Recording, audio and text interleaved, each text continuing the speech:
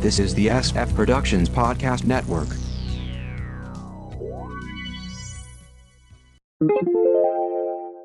How I Got My Wife to Read Comics, Episode 531.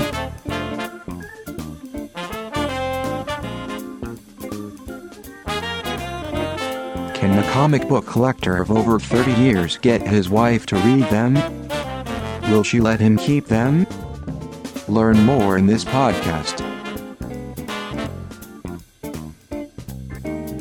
Let's go to the comic book lounge with Mindy and Mark. The doomsday clock strikes 12. Clark spells it out. Bat and Cat reunite, as does Wally's fam. The Legion gets muddled. Jimmy continues his crazy life. The Doom Patrol goes digital. And Superman's golden child.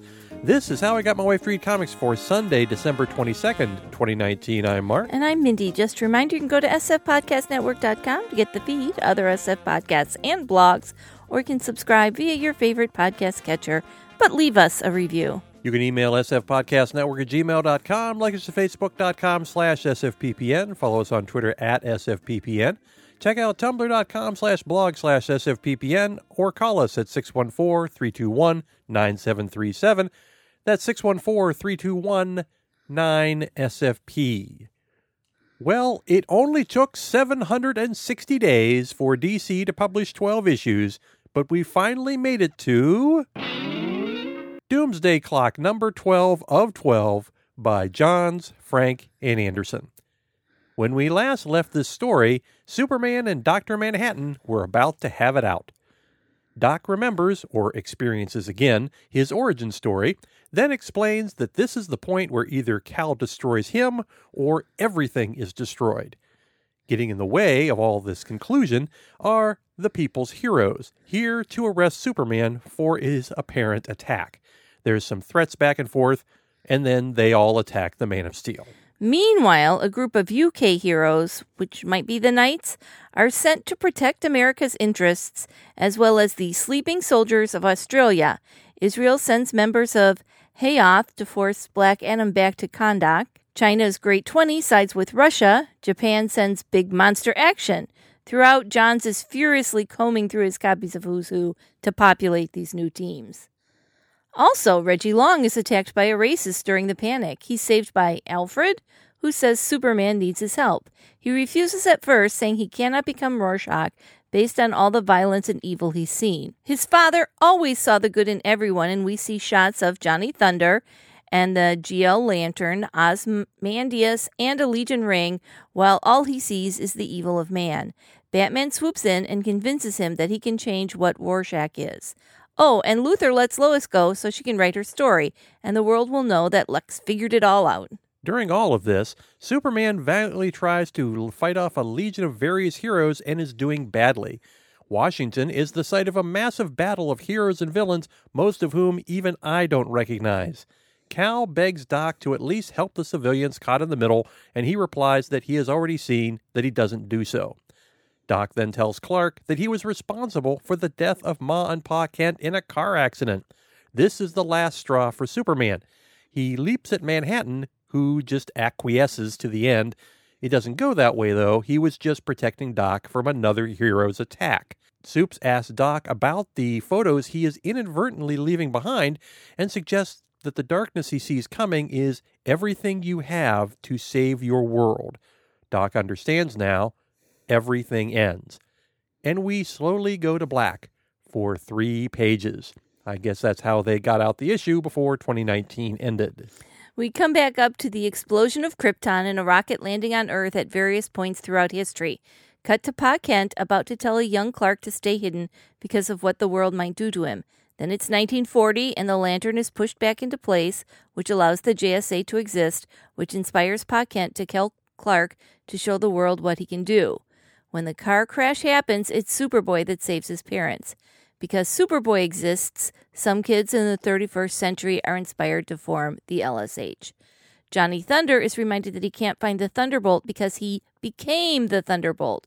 A quick "see you later" and he is gone. Back in the battle, Superman gets some help. The entire JSA and LSH arrives in a 2-page spread.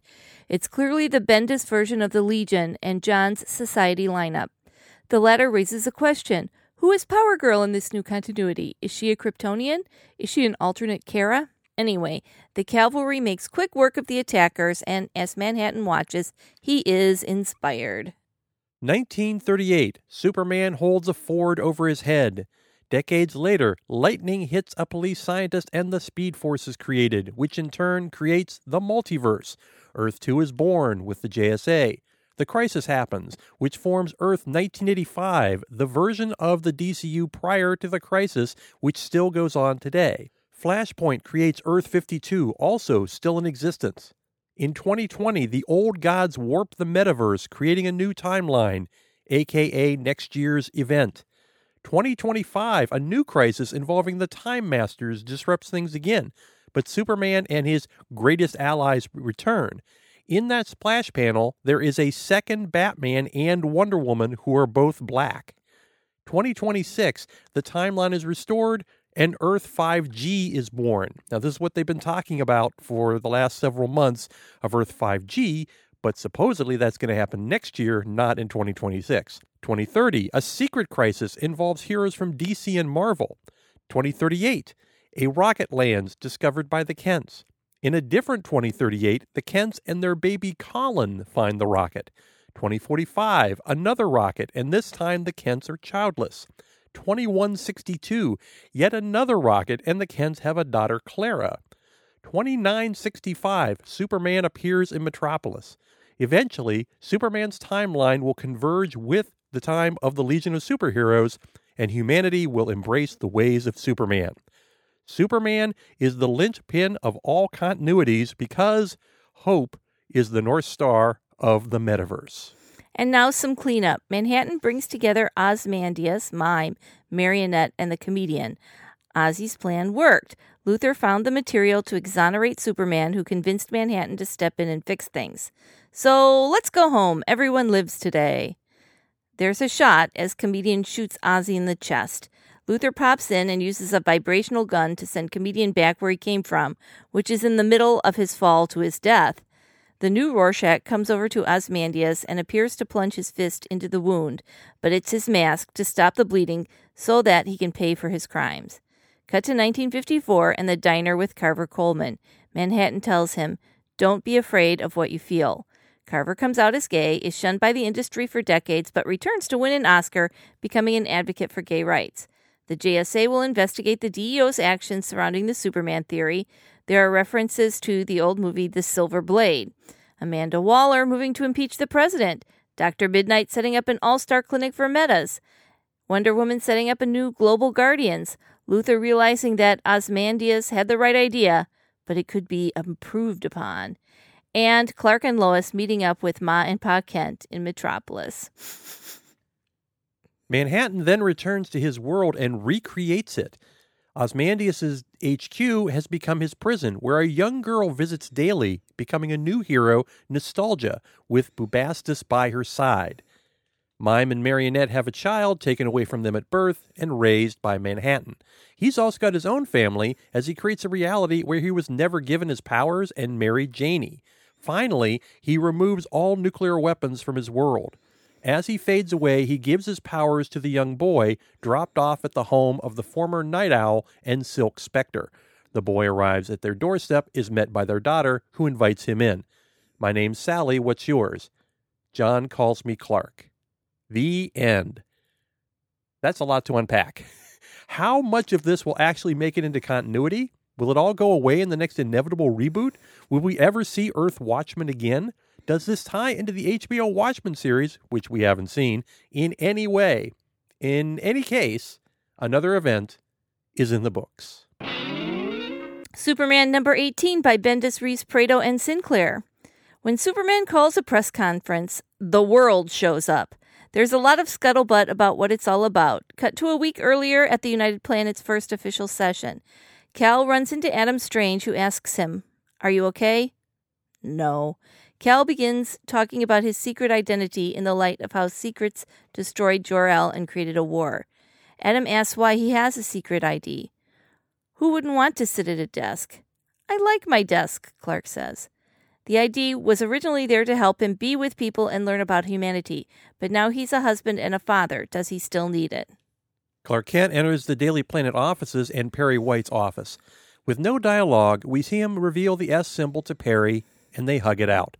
Cut to Gotham, where Jimmy's taking pics at a crime scene.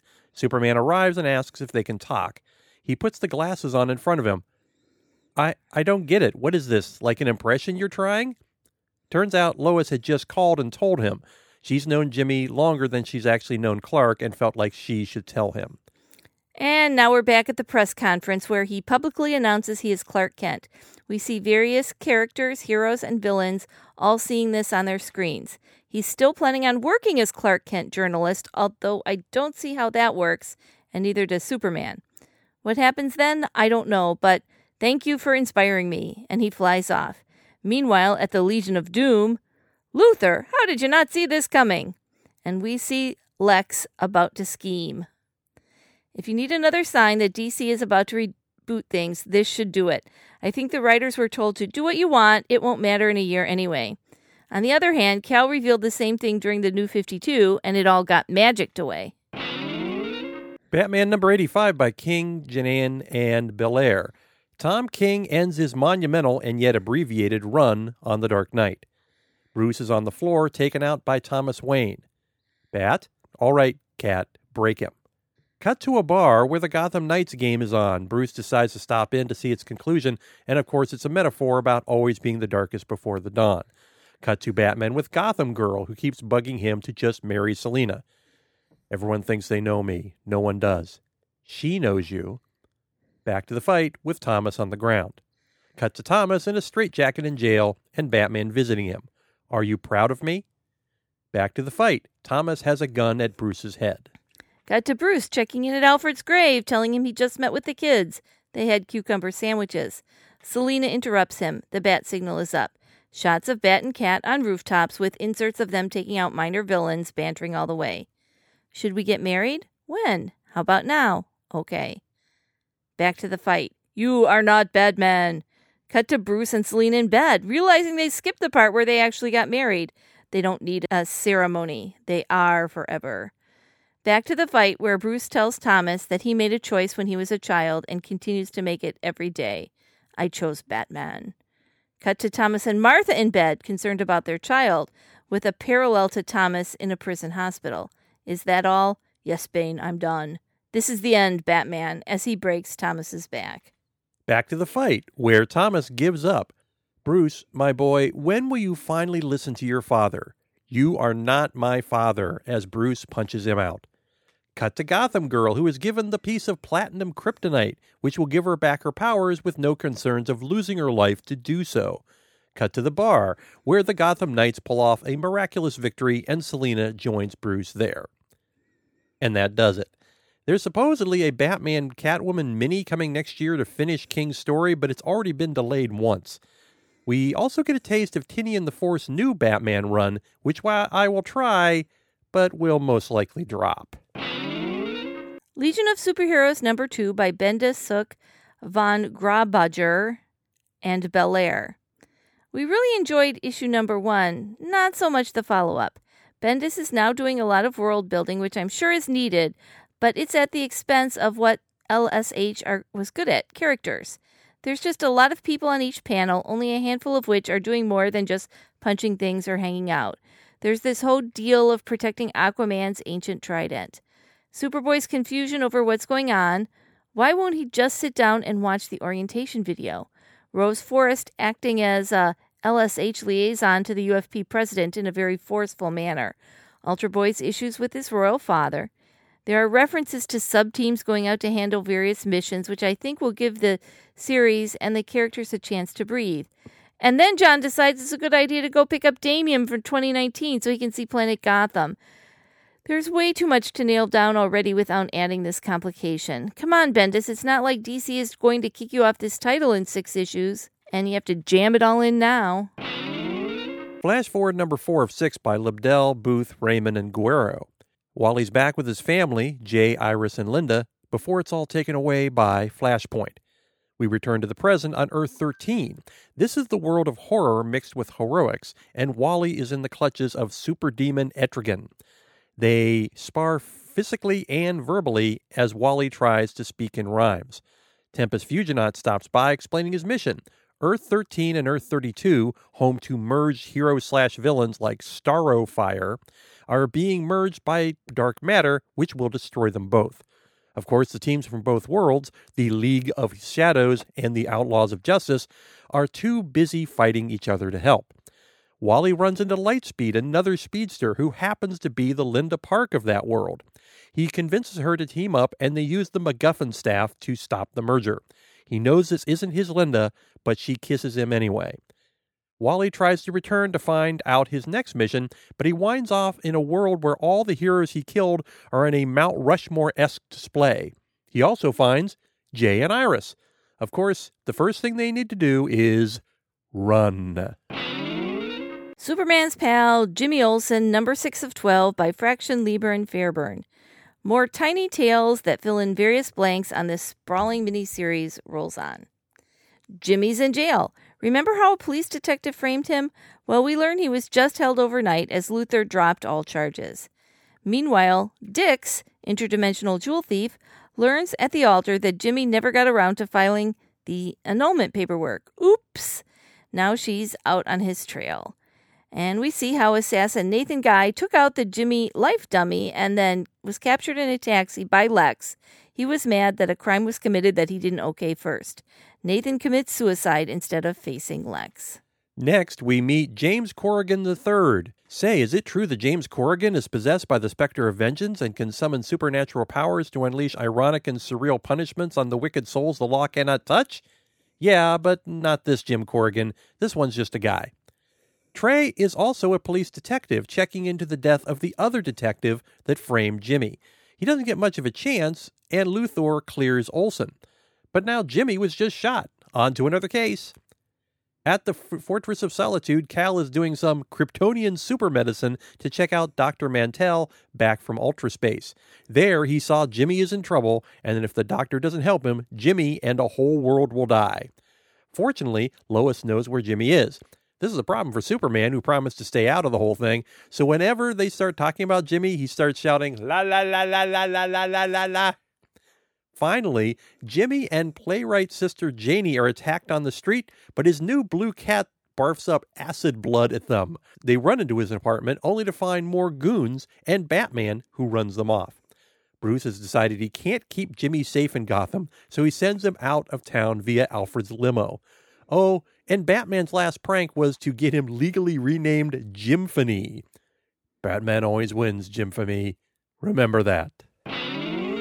Doom Patrol, Weight of the Worlds, number 6 from Young Animal by Way, Lambert, and Francia. This issue is kind of a tribute to early 90s digital comics like Batman Digital Justice, when graphics were pretty poor. The team gets a visit from a giant sphere from a virtual reality planet being taken over by a virus. They jack in and get pixelated. Of course, it's all a trap. The virus involves a frog delivering baguettes, which start to break down the system and trap the inhabitants. In the end, the sphere is actually the bad guy, and the team have to save the frog. Meanwhile, Cliff continues to do good deeds on another world to get upgrades. This has gone on for so long that Cliff is now an entire planet with a mission to liberate the universe. I'm getting the idea you're kind of tired of this title. Yeah, I am. The Dark Knight Returns: The Golden Child by DC Black Label by Miller, Grandpa, and Belair. Every few years, Frank Miller returns to the universe he created back in the 80s for another chapter. We've already met Superman's daughter Lara, now meet her younger brother Jonathan. Both have inherited some form of their father's powers. His son seems detached from the world, realizing how insignificant and destructive humans actually are. They see riots over politics. Miller doesn't hide that it's all about Trump. And we learned that Joker and Darkseid are helping old Cheeto Face get reelected in order to continue chaos. Batgirl Carrie tries to put out the riot using one of the factions to help her. Carrie stops Joker while Lara and Jonathan appear to defeat Darkseid, but then he returns as an angry god. He takes over Lara, and then Jonathan fires off his neutron vision, but winds up being crushed by the new god. His essence goes into Darkseid's brain and destroys him from within, leaving his depowered body for Carrie and her mob to finish off. It's all very bloody and very on the nose. Meh. Oh, I'm glad you agree with me on that one. All right. Before we get out of here, it's time to play our America's fastest scoring new game show. Guess who's on the cover of Entertainment Weekly? Are you ready, Mark? I think I'm ready. Okay. This is the January 2020 issue. Okay. TV related? Yes. One person on the cover? No. A cast of a show on the cover? Yes. Is it on broadcast TV? No. Is it on cable? Yes. Is it on pay cable? Yes. Is it on HBO? Yes. Is it a new show? No. Okay, so it's a returning show. Yes. And it's on HBO. Is it genre related? No. Is it a drama? Yes. Okay. A returning show on HBO. I'll give you a clue. It had its second season. Okay, so it's had it or it's about to have its second I believe it's had it. I Okay. believe it may be in process right now. Okay. So, but it's not related to, okay, so it's not Watchmen because it's not genre related. Is it based in current times? Yes. Is there politics related? Sort of, but not Sort of, but not. mainly. Okay, well, how many, let's see. Are there two people on the cover? No. Three? Let me count. Oh, there's a lot then. Well, if you have to count, there's a lot. nope, it's 3. Okay. Let's see. All women? No. All men? No. So a mix? It's not going to help you. That's not going to help me. No. Are they under 40? 2 of the 3. Okay. Maybe. Are they under 30? Probably not. Probably not. Ooh, boy, this is a hard one. Because we really don't watch HBO. We haven't had it for so long. A drama, and it's... It has been getting a lot of buzz.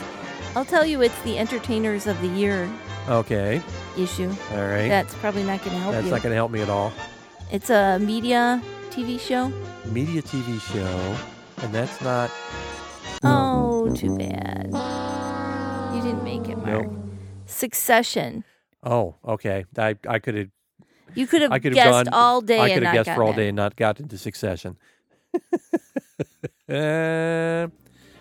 Announcer Bot, how can the folks find us online? Go to sfpodcastnetwork.com to get the feed, other SF podcasts, and blogs. Subscribe via your favorite podcast catcher and leave us a review. You can email sfpodcastnetwork@gmail.com. Like us at facebook.com/sfppn. Follow us on Twitter at sfppn. Check out tumblr.com/blog/sfppn. Call us at 614-321-9737. That's 614-321-9SFP. Back to you, Mark. Thanks for listening, everybody. Bye. Bye-bye.